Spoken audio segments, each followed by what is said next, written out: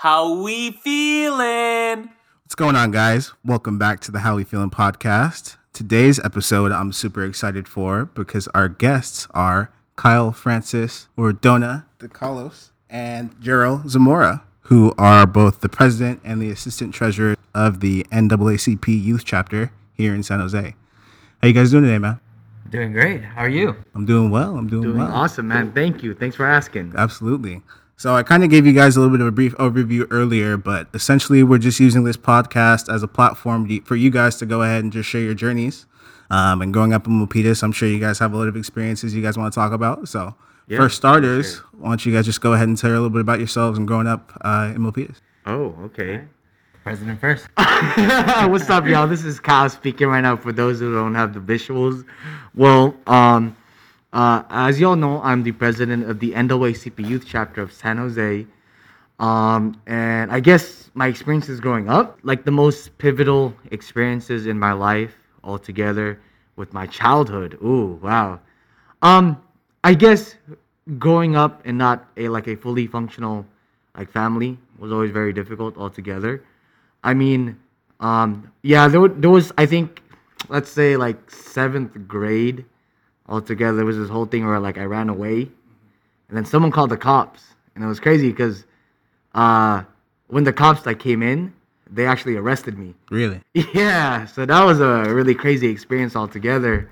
So I got handcuffed at the age of seventh grade, and this was when I was in Milpitas, because I grew up in Eastside San Jose, then I moved to Milpitas, near McKee area. So that was seventh grade altogether. And I had a lot of anxiety issues and panic disorders at the time. So I kind of lost control, and then that whole thing happened. And then I spent the night I guess in the jail or something in Milpitas. It wasn't in the jail because I was a minor, but it was in this room, and I was with these two other kids. One was in for assault and one was in for suicide watch. And I just spent the night there, and then they took me out. That's about it. And I guess the cop at the time, who kind of was checking me and stuff and asking me about stuff, he kind of talked to me in a very condescending way, which was weird. And there was really no follow-up for mental health. So I kind of had to deal with that on my own, or from people who helped me out. And I guess one more experience is getting racially profiled by a cop in Milpitas. I was with me and my other friend, and we're both Filipino. Cop kind of pulled up right by us, and we were walking literally 6 blocks away from our own house. And then he asked us for ID, asking all these questions, and we got kind of nervous, and we couldn't understand why. He was really questioning us. And then this cop gave back our IDs. When we gave him the IDs, though, he looks really surprised because we were in 7th grade at the time. So this was 7th grade to or 8th grade, I believe. And then when he looked at it, he got so surprised. And then he fake ran it right through his system, and then he was be careful, there's a bunch of home invasions around here. And ever since that moment, I felt man, did I dress up kind of bad? Was it because of how I looked? But later on, of course, I realized that was just an experience of racial profiling, and he really had no right to do that, especially at that young of an age. Yeah, kind of one of the first glimpses into what's really going on under the surface in terms of that. Yeah, exactly. What's going on right now, it all intertwines to the person that I am today. You know what I mean? No, definitely. Yeah. I want to get into that a little bit more pretty soon. But Gerald, I want to hear about your experiences too. Yeah, I'm same as Kyle. My name is Gerald Zamora. I am the assistant treasurer in the NAACP. And yeah, I came from Milpitas. I lived in Eastside for a little bit, around Tully area, so King Story Road. Yeah. So it was only for a little bit, so I don't really remember a lot. But usually, most of my life was in Milpitas. And growing up, I'm Filipino, and my family came from the Philippines a long time ago. Maybe not a long time ago, maybe in the 20 years, 30 years around. And they're the only people from my family, from both sides of the family, that came here, other than one other family. So growing up, I didn't really experience all the going to holidays with other cousins, or having a lot of cousins, having a lot of aunts and uncles here. So we stuck together. And my dad always said, yeah, blood is like thicker than water, and this is like we have to protect each other and everything, because they had a rough upbringing together, and like before they were together, like my parents, and that like also rubbed into me in some kind of way, and I'm actually learning to like unpack that Now, as you grow older. yeah, like the diasporic like trauma, and it's been helping to be a part of like the NAACP.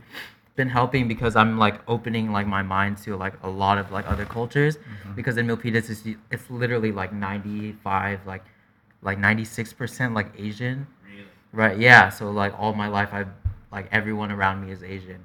So like being a part of the NAACP and trying to like branch out of like my own city is enabling me to like have like just better like relations with other like cultures and everything. Right, and kind of like you said, it adds a little bit more of a new perspective for you. And I'm sure being as old as you are now and kind of getting an understanding of those things, you can really empathize with a lot of the different kind of cultural values and also just relations that other people have, whether it be, people just interacting as they, are part of varying races. Yeah, and the reason why I said like, oh yeah, like I am unpacking like that trauma is because like my parents always told me to just stay like with the same people, like they're gonna protect you and everything like that, and it was kind of like hindering like my growth. And now realizing that as a 22-year-old, it's like kind of crazy, like it's a lot to think of. Yeah, and it does really affect like my mental health in a way, and I'm glad to be like a part of this podcast to be like talking about stuff like that, because I know for a fact that there are a lot others who feel this kind of way. Yeah. No, absolutely. And that brings me perfectly to, what my first question was going to be, which is, what is both of your guys' personal relationship with mental wellness kind of like currently, and what was it like growing up initially? Yeah, so I talked about it a little bit with the first question, right? Anxiety and panic disorders was like a huge thing. Like I remember just being so anxious with a lot of things, and just having panic disorders. Like literally, my friends would see me like literally like just like break out and like just like panic, and just like in those moments you don't feel like you're breathing, you feel like you're dying, you just don't know what to do. Luckily, I had friends right by my side to kind of help me out with that. Moving forward towards like my earlier years, and this was just last year actually, like the person I am today really came out of a lot of darkness and struggle, and I feel like through those times, through those trials, that becomes the most defining moments of your life. So just about last year, I basically was diagnosed with anxiety, depression. Like I literally like went to a therapist or a psychiatrist, and ADHD as well too. And yeah, and it was just the reason being of that happening was my dad passed away when I was 19 years old. So I kind of had to deal with that at fairly young age. You know what I mean? Went through a breakup. Kind of lost myself with a lot of things, and I've dealt with like 4 deaths within the next year. One of them being my grandma too. So I was just kind of trying to deal with everything, and I resorted trying to get help through a psychiatrist. They gave me Zoloft, which is like a pill that kind of like numbs you. Yeah. And I felt like a zombie, and that was just crazy. And I guess I tried to find other avenues through other types of things. You know what I mean? Like drugs, basically. You know what I mean? But I was able to overcome that, and I was able to help rise up from friends and family that truly helped me out, because the mental health system, they weren't there for me.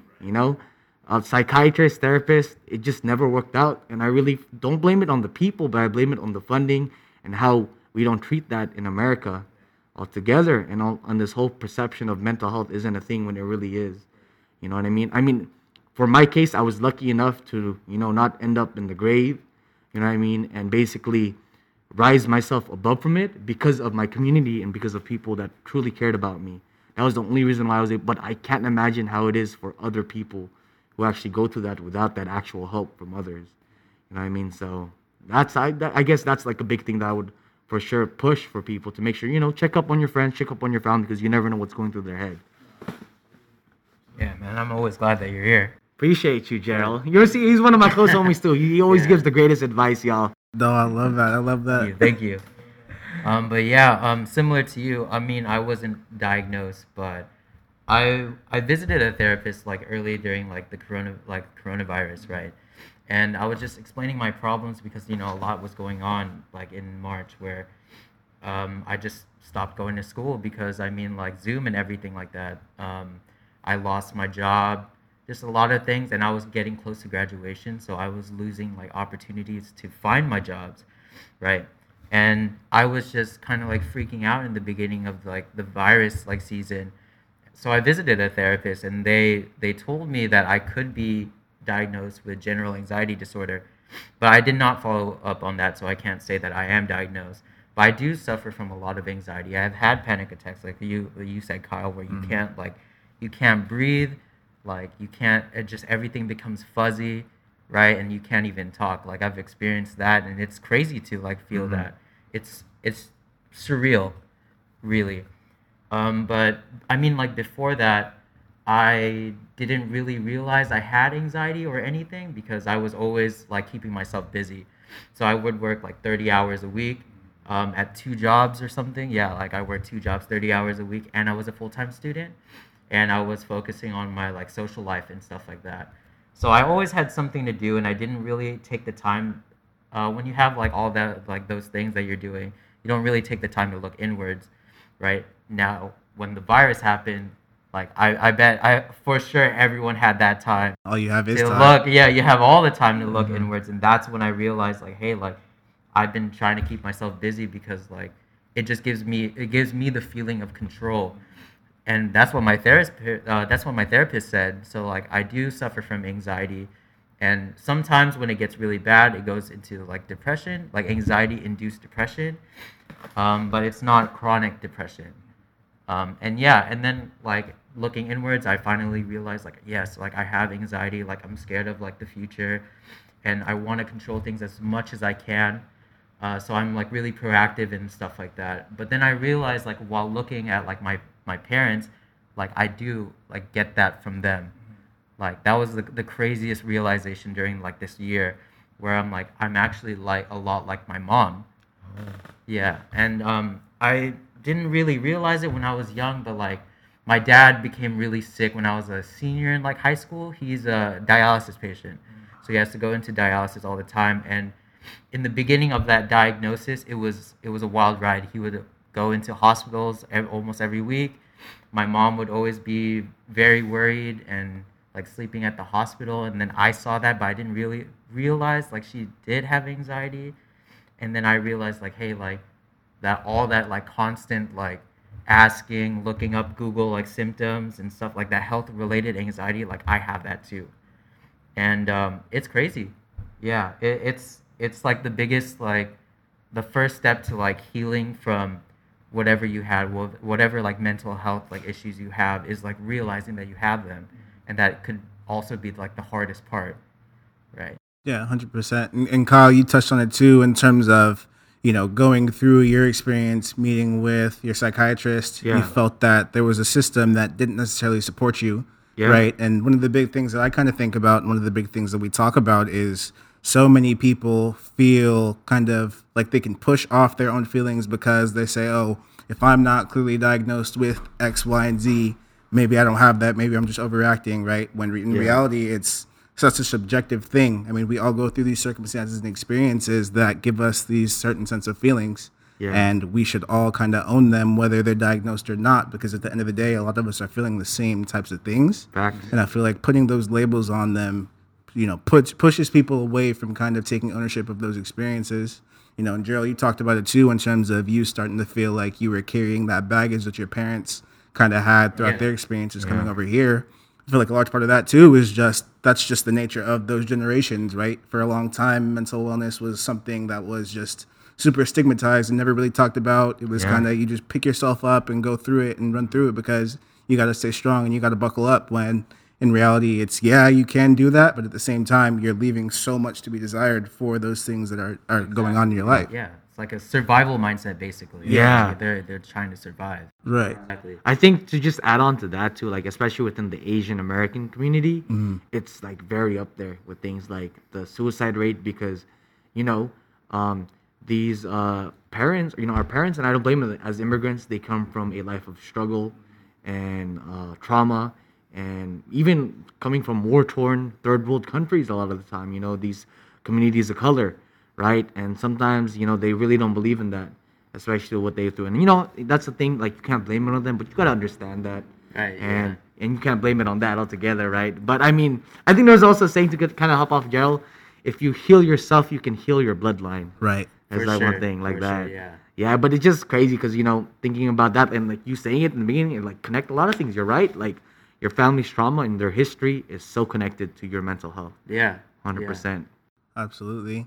And so now moving forward, kind of to where we are today, as you guys kind of put yourself in a position to really analyze what's going on within you guys and start to unpack some of the natures behind those experiences, what are kind of some devices and some things you guys have turned to make you more cognizant of your own emotional well-being? Journaling. Journaling is I was skeptical at first, right? Because I didn't think that all of the feelings that I had, all the negative feelings that I was carrying, and the feelings that I couldn't even that I didn't even know were there. I didn't know that I could get them out, right? And I thought I had it all organized in my head until I started journaling. And then I realized hey, this is actually something that's beneficial because it makes me feel like my feelings are tangible and that I can put them in folders in a way other than it being noisy voices in my head. So journaling is very great. I try to journal every night, but I haven't been doing that lately because when you're busy, you just want to sleep. You know what I mean? You want I could I could deal with it in the morning or something, and then you don't. Yeah, I'll get to it. But also meditation is great too. A lot of grounding techniques because I do have anxiety symptoms, and one of those things when you're in a panic attack, you can't focus on anything. So it's really important when you're in a panic attack that you can one of the techniques is to describe 5 things in the room. Describe 5 things that you feel with touch, and it just grounds you. And with meditation, it helps you ground yourself and keep you back into the present and not in the future. Yeah, so I've been using those 2 methods mostly. Yeah, absolutely. Journaling's been a huge one for me too, and I talked about it on a previous podcast before, but I have a buddy of mine who's currently writing a book just about his own life experiences, but a lot of the nature and drive to do that stemmed from beginning to build a relationship with journaling and putting those thoughts in a tangible form because it gives you so much of a sense of ownership. And at a certain point in time, you can look back, pick that journal up, go through the pages, and put yourself back in that same exact place you were previously. And that just gives you such a large scale glimpse into the growth that you've exhibited over that time. Yeah, it gives you it shows your progress in a way too. And that's a really important aspect of journaling. Yeah, for sure. Yeah, for me, I completely agree with Gerald in the sense of journaling. I've done that, a few times, especially with the healing process of the journey to burying my dad. I actually wrote a blog about that and I posted about it, and it helped a lot with accepting a lot of things, especially with that moment, because that was one of the biggest moments in my life, where I had to realize a lot of things. Meditation as well too. I'm a little bit more fidgety and I move a lot. Gerald knows this. I'm always on the go, and I think y'all could tell too, right? So I try to do that as much as possible. Poetry has been a few things. So I wrote some poems. That was way back when. I haven't done one in a minute though. But the biggest thing for me is working out. Everything from lifting free weights to boxing to even yoga. That has truly helped me. For free weights, it's taught me a lot on how to focus on things and how to basically, when you go through the set, you finish those last 3 or 4 reps. I try to correlate that with life. Are you going to give up easily or are you going to finish it strong? And I mean, with boxing, just letting go of that anger, that frustration into those mitts or bag and letting go in that few moments, But I mean, not too crazy where I'm going to hurt myself, but just enough to let go of that frustration or bent up emotions. Because, those emotions you do have to acknowledge. Because if you don't acknowledge it, you'll never be able to get through it. Right. And with yoga, like what Gerald was saying, it is a form of meditation. I'm able to ground myself and be one with my body. And in those moments of doing those poses or whatever I do, nothing else matters. And I barely have those moments of silence with myself, to be honest with you. I feel like me, myself as a person, in my mind, it's like a freaking freeway. It's nonstop. And Gerald has told me to slow down hella times. I'll second that. Yeah, Gerald's the speed limit. He's telling me, hey, bro, you're going at 60, you're going at 90 right now, but it says it's 65. Come on, bro.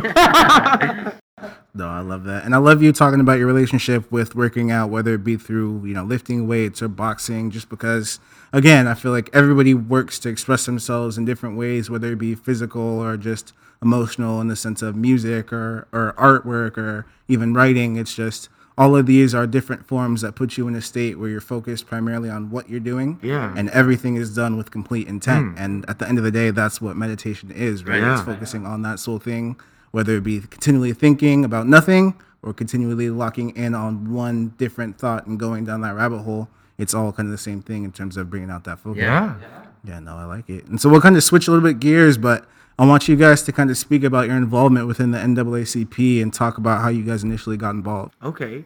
So for myself, Tara,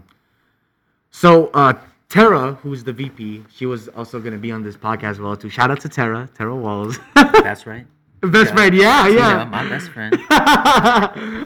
She's our vice president of the youth chapter. One day, I've known her since like senior of high school. I'm 22 now, so that's been a minute. She at the time there was the incident with Alton Sterling during the beginning of the Black Lives Matter movement altogether. And she just vented to me, texting about things. So, like, you know what? Let's do something, right? So we hosted a Black Lives Matter rally in Milpitas, which is very unheard of. All right? Yeah, you remember, like... Very unheard of. Yeah, very unheard of, because it's mostly Asian, like what Gerald was saying. Yeah. And at the time, too, I believe a lot of the world did not understand what Black Lives Matter was. You know what I mean? Especially during that time. So what happened was that kind of got us on the radar with the NAACP president, Reverend Jethro Moore. Shout out to him. He is the adult branch president of the San Jose Silicon Valley chapter of the NAACP. And basically how I got involved, I became the assistant secretary. And then I guess there was a falling out with the youth council, and I just got the position of president. So I got a few of my friends to join, and there was like only 7 of us. And we did a lot of things actually. For like the 2 years I was president, we hosted a lot of workshops. One being people kind of talking about their story and their struggle. Another being a free showing to the Black Panther movie and just talking about why it was so important, And then I had to take a break because of, things happening, as y'all know. Right. And then we kind of reestablished the youth chapter again after the whole George Floyd protest altogether. So I called up Reverend Moore, and we hit it home, and we're at like 35 members right now. Wow. And I'm really glad to have people like Gerald and Tara right by my side with this, because, the fight for liberation is you need people. It's not just one person that's going to fight the power. It's more than one person for sure. No, You know what I mean? And I started really, really late within the youth council. Like I started right when the George Floyd protests were going on. But before that, I've known Tara as well for 4 or 5 years, and whenever anything happened in the news, like she would always tell me, and she would always give me her experiences and everything. And when I were to talk about that with my other friends who were different ethnicities, different color, they would know. And it's just and then I realized that like that was me. Like I didn't ever know about like anything other than like what happened like with my race and everything. And I realized like that's not how people of color should be ever. Like we have to look out for each other. So that's what made me want to join the NAACP, so that I could help out in any way that I could, like through protests, through community work, through workshops. And it's been crazy, and it's been really busy 3-4 months, huh? It has. Yeah. It has. Yeah, we literally have everything, like anything planned like every week or something like that. We have to do some stuff, and it's even crazier because of the election. Yeah. And this is going to be it is the biggest election, the most important election of like the entire history of like the United States, right? And it's really, really tough too, because sometimes like when you're doing like a lot of the times when you're doing social work, you kind of lose yourself in the the movement, and yeah, like we did kind of lose like members like here and there, like 3-4 months too, right?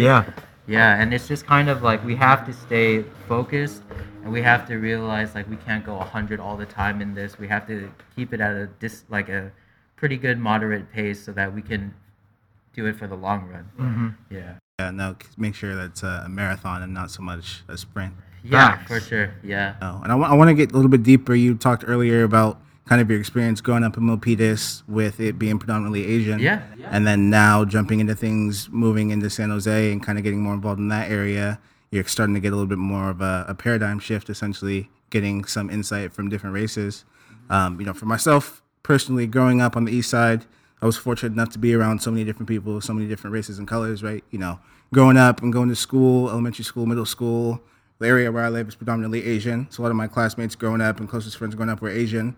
But at the same time, baseball was a sport I played all my life. So I was always around white people. And then essentially kind of having family back in San Francisco, kind of being in some of the more, rural areas in the projects, you get closer to your side and closer to your roots. So obviously that's given me kind of the ability to go through and pick from different things and understand the different struggles of different people. Yeah. And with you guys being involved in the NAACP now here in San Jose, what can you guys say in terms of speaking to the ability to stay cognizant of those struggles of other people from different races? Yeah. Altogether, I feel like I've just always had like this, like at least for me, I've always been for the community, by the community. I always thought culture was such a big thing. So, I've always like growing up, I've always had like a really big mix of friends all together. And I think in order to understand other people's struggle and to really be with it, is to just listen to their stories and listen to what they go through. And I feel like with each and every person that I've met, I've always asked their input and their perspective of things and really try to take an understanding of who they are. And I just guess with the work that I've done, I've always tried to come from that place of empathy and understandingness. You know what I mean? I know I can't exactly like be who you are, but I can try to put myself in your shoes and feel for you. And I feel like with me being a very intuitive type of person, I feel for a lot of people. When people tell me things that are going on with their lives, I just have to do something about it. And I know with a lot of other people, it's very difficult to make that jump. But for me, if I care about you and I feel for you and I understand you, I'm gonna do something that will that will help you towards your healing or whatever it may be. You know what I mean? And the reason why I'm really like that is because people have done that for me. And if it wasn't for those people to understand me, you know what I mean, I wouldn't be who I am today. Right. And it's super important too, because you kind of talked about, thinking intuitively and putting yourself in a position to be, empathizing with those people's emotions and feelings, whether you've been through that experience or not. Yeah. And sometimes even when you can't do that, there's still power in the effort, right? Because the people that you're around, even if they understand that you don't necessarily get it, just that desire to go and learn and branch yourself out and look inward within them, that can mean a lot to them too. Yeah. I think like the biggest thing about living in a community that's predominantly Asians are that Asians have been known to be really passive, right? Like you've heard of that, like Yes. passive in social movements, passive in community involvements, other than regarding other communities of people of color, like different people of color, and I noticed that like during high school and everything, where like I said before with the previous question, like my friends didn't know what was going on with the world, and a lot of my friends were like, I don't really care about politics. And I'm like, why? Like, how can you not care about politics? Even though it doesn't say that it's regarding you, it does affect you. It is about you, because you're also a person of color, and it's your responsibility to like band together, like the community, right? Like, what did you say before about the community? How you said like, power to the people. Yeah, Power to the people. Kyle's Yes, favorite sir. catchphrase. Power to the people. If you Power ever to go the to a people. protest and you see this guy, you'll see that he's going to be saying it like 50 times. Anyways, and I'll be there to say it again 50 times. Anyways, but like, yeah, I've just been noticing like the phrase that a lot of people hear is silence is violence. And I've been noticing with a lot of people that I've grown up throughout like my whole life, they've been silent. and sometimes they continue to be silent. And I joined the NAACP to make them realize or give them some inspiration that it's not okay to be silent. You have to make your voice heard so that people would benefit, so that people would get out of all the racial and the social things that affect them, and it affects you too. So that was the biggest realization throughout. And I actually forgot what the question was. Did that answer it? Yeah. No, it definitely did. And you left off on a very good point too, just because, like you said, in your conversations with people as they pertain to politics, a lot of your friends want to remain silent, or a lot of people are kind of hesitant to jump in. Mm-hmm. And I feel like a large part of that is just because people don't have that sense of hope. You know what I mean? Yeah. There's so much smoke and mirrors with everything going on, and so many people with such conflicting perspectives that it's like people kind of look at it and they say, does my opinion even matter? Is there a system for me that will support the views and points that I have, and use certain actions that they can put in place to provide for what it is that I feel like I need? And a lot of people feel like they can't have that. I mean, how do you guys kind of feel like, what are some hopes you guys have in terms of systems being provided to give people that sense of power to really go out and voice their opinions on different topics? I mean, I feel like altogether, it is there with social media, you know what I'm saying, where people do voice their opinions all together. I just feel like, especially with our generation, growing up around that, we use it a lot, but when it comes to actual action, I think the biggest tools that people need to do is join an organization.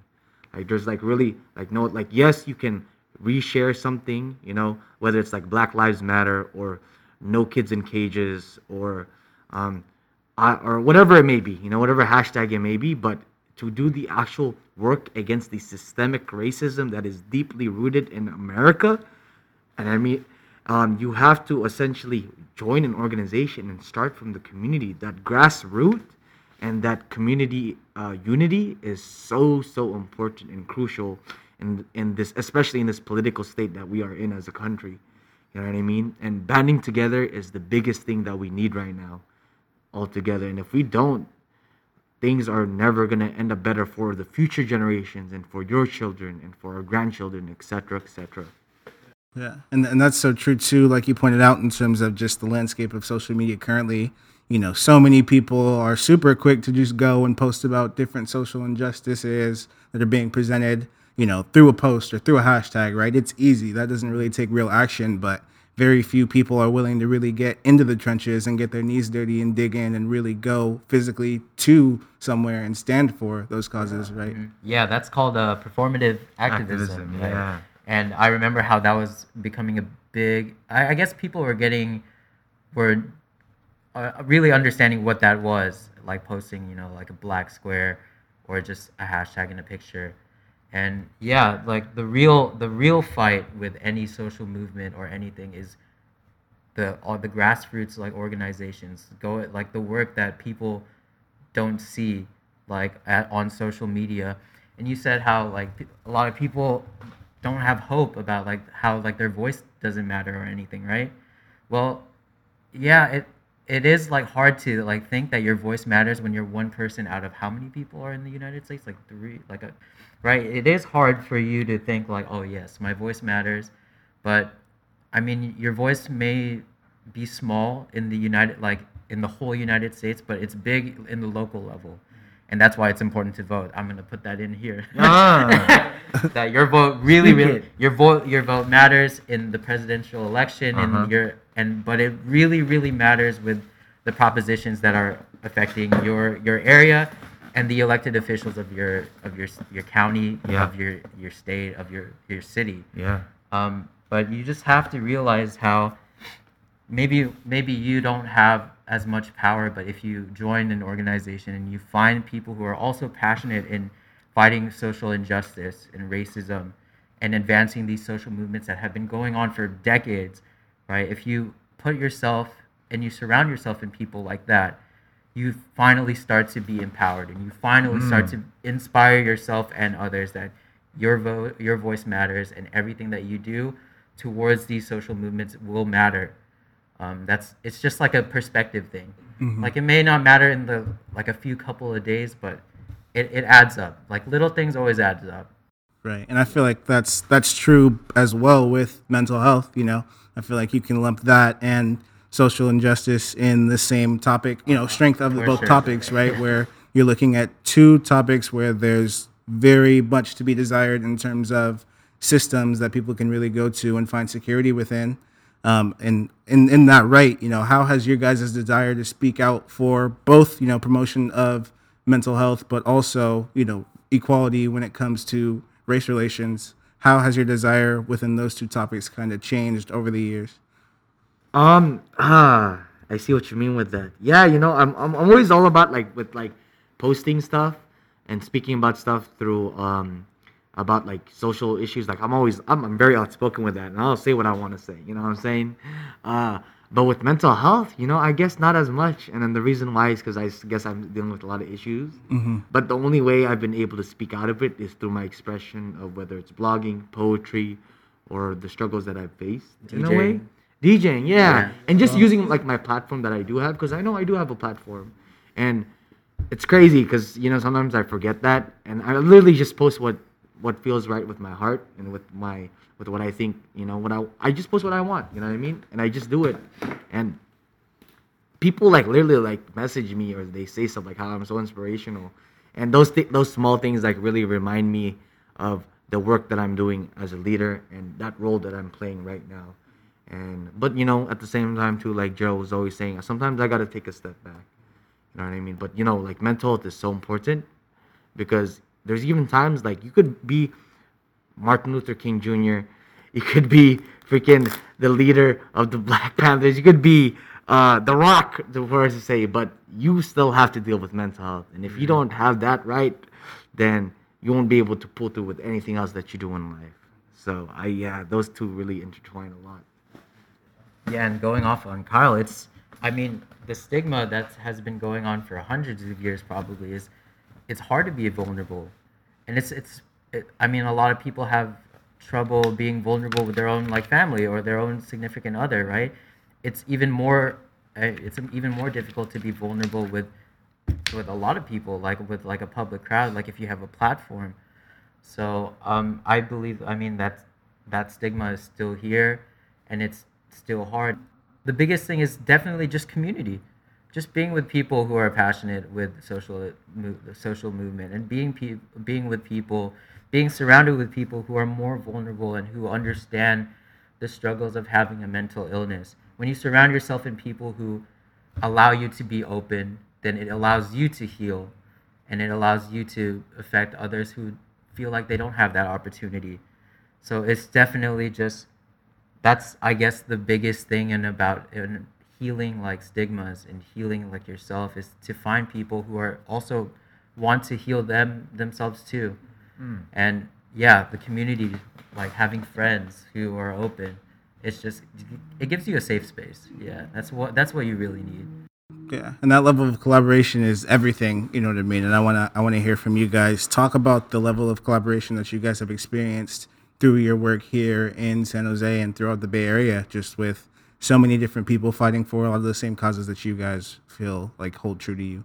Well, shoot, so I'm like in a lot of communities. I'm in like the fitness community because, you know, I work at a gym full time. I'm the fitness manager. So I get involved with a lot of people who go through weight loss, gaining muscle, having a disease or like diabetes or something, to even stroke survivors, to even people who battle depression.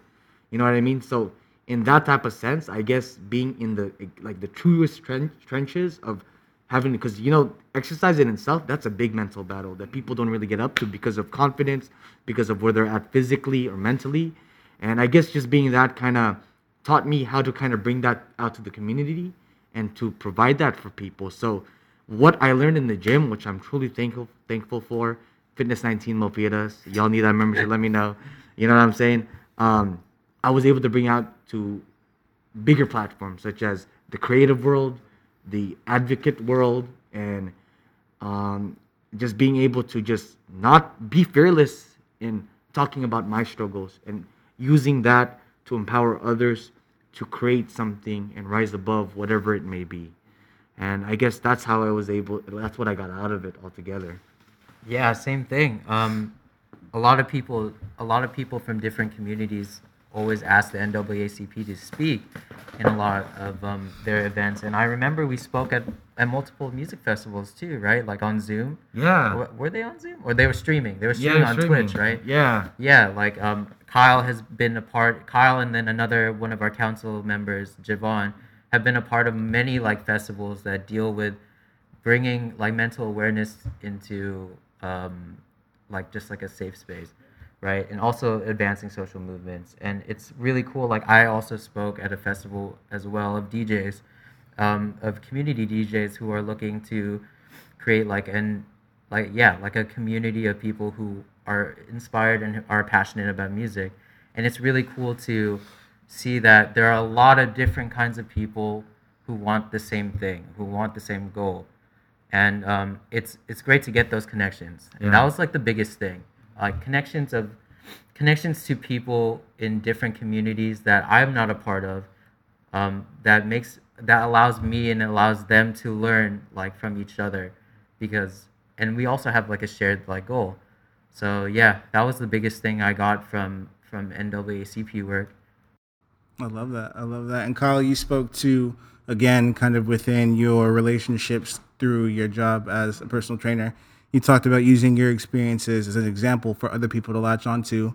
Yeah. And I feel like obviously we can all attest to the fact that one of the real ways that we can do that is through building relationships with people younger than us, right? I mean, we all have those role models growing up that we really want to look to emulate and provide some level of, trust and security and knowledge from. I want you guys to speak on your experience and the desire to empower the youth and talk about why that's so important for you guys, especially now. Oh, shoot. That's the most important part of our job, right? Yeah. Go on, Kyle. Yeah. Now, Gerald said it right then and there. The youth is the pushing and driving force with what is happening right now. Y'all, like, we went out there with thousands and thousands of people protesting what has happened in this country for so long. We took down statues. We've been pushing on social media. We found innovative ways to spread our advocacy and community work.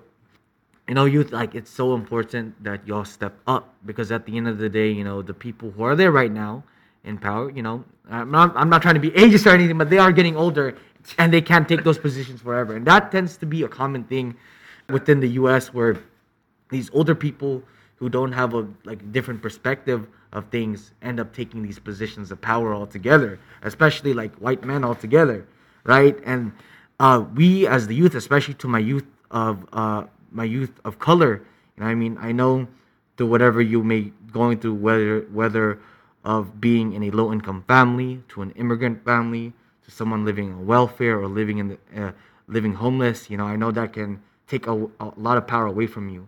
But just remember that your community and organizations are there to help you out through all of that. There are role models out there that will help guide you towards the right path. Because I know at the end of the day, there's those times where you may feel powerless from what this system has taken away from you or your family. But just remember, you're always able to take that power back and use it for yourself and for your family and for the community. I think that's just such an important thing, to especially use your voice and use whatever you can in order to fight this battle for liberation for all. Like I said, that's basically one of the biggest things that we do, and about like social movements and ending racism, is to empower the youth, because what we're stuck in is a cycle, and it's also, you can also attribute that to like mental health as well, or you can connect it to mental health. A lot of the traumas that we face is because of our like parents, which is also a cycle.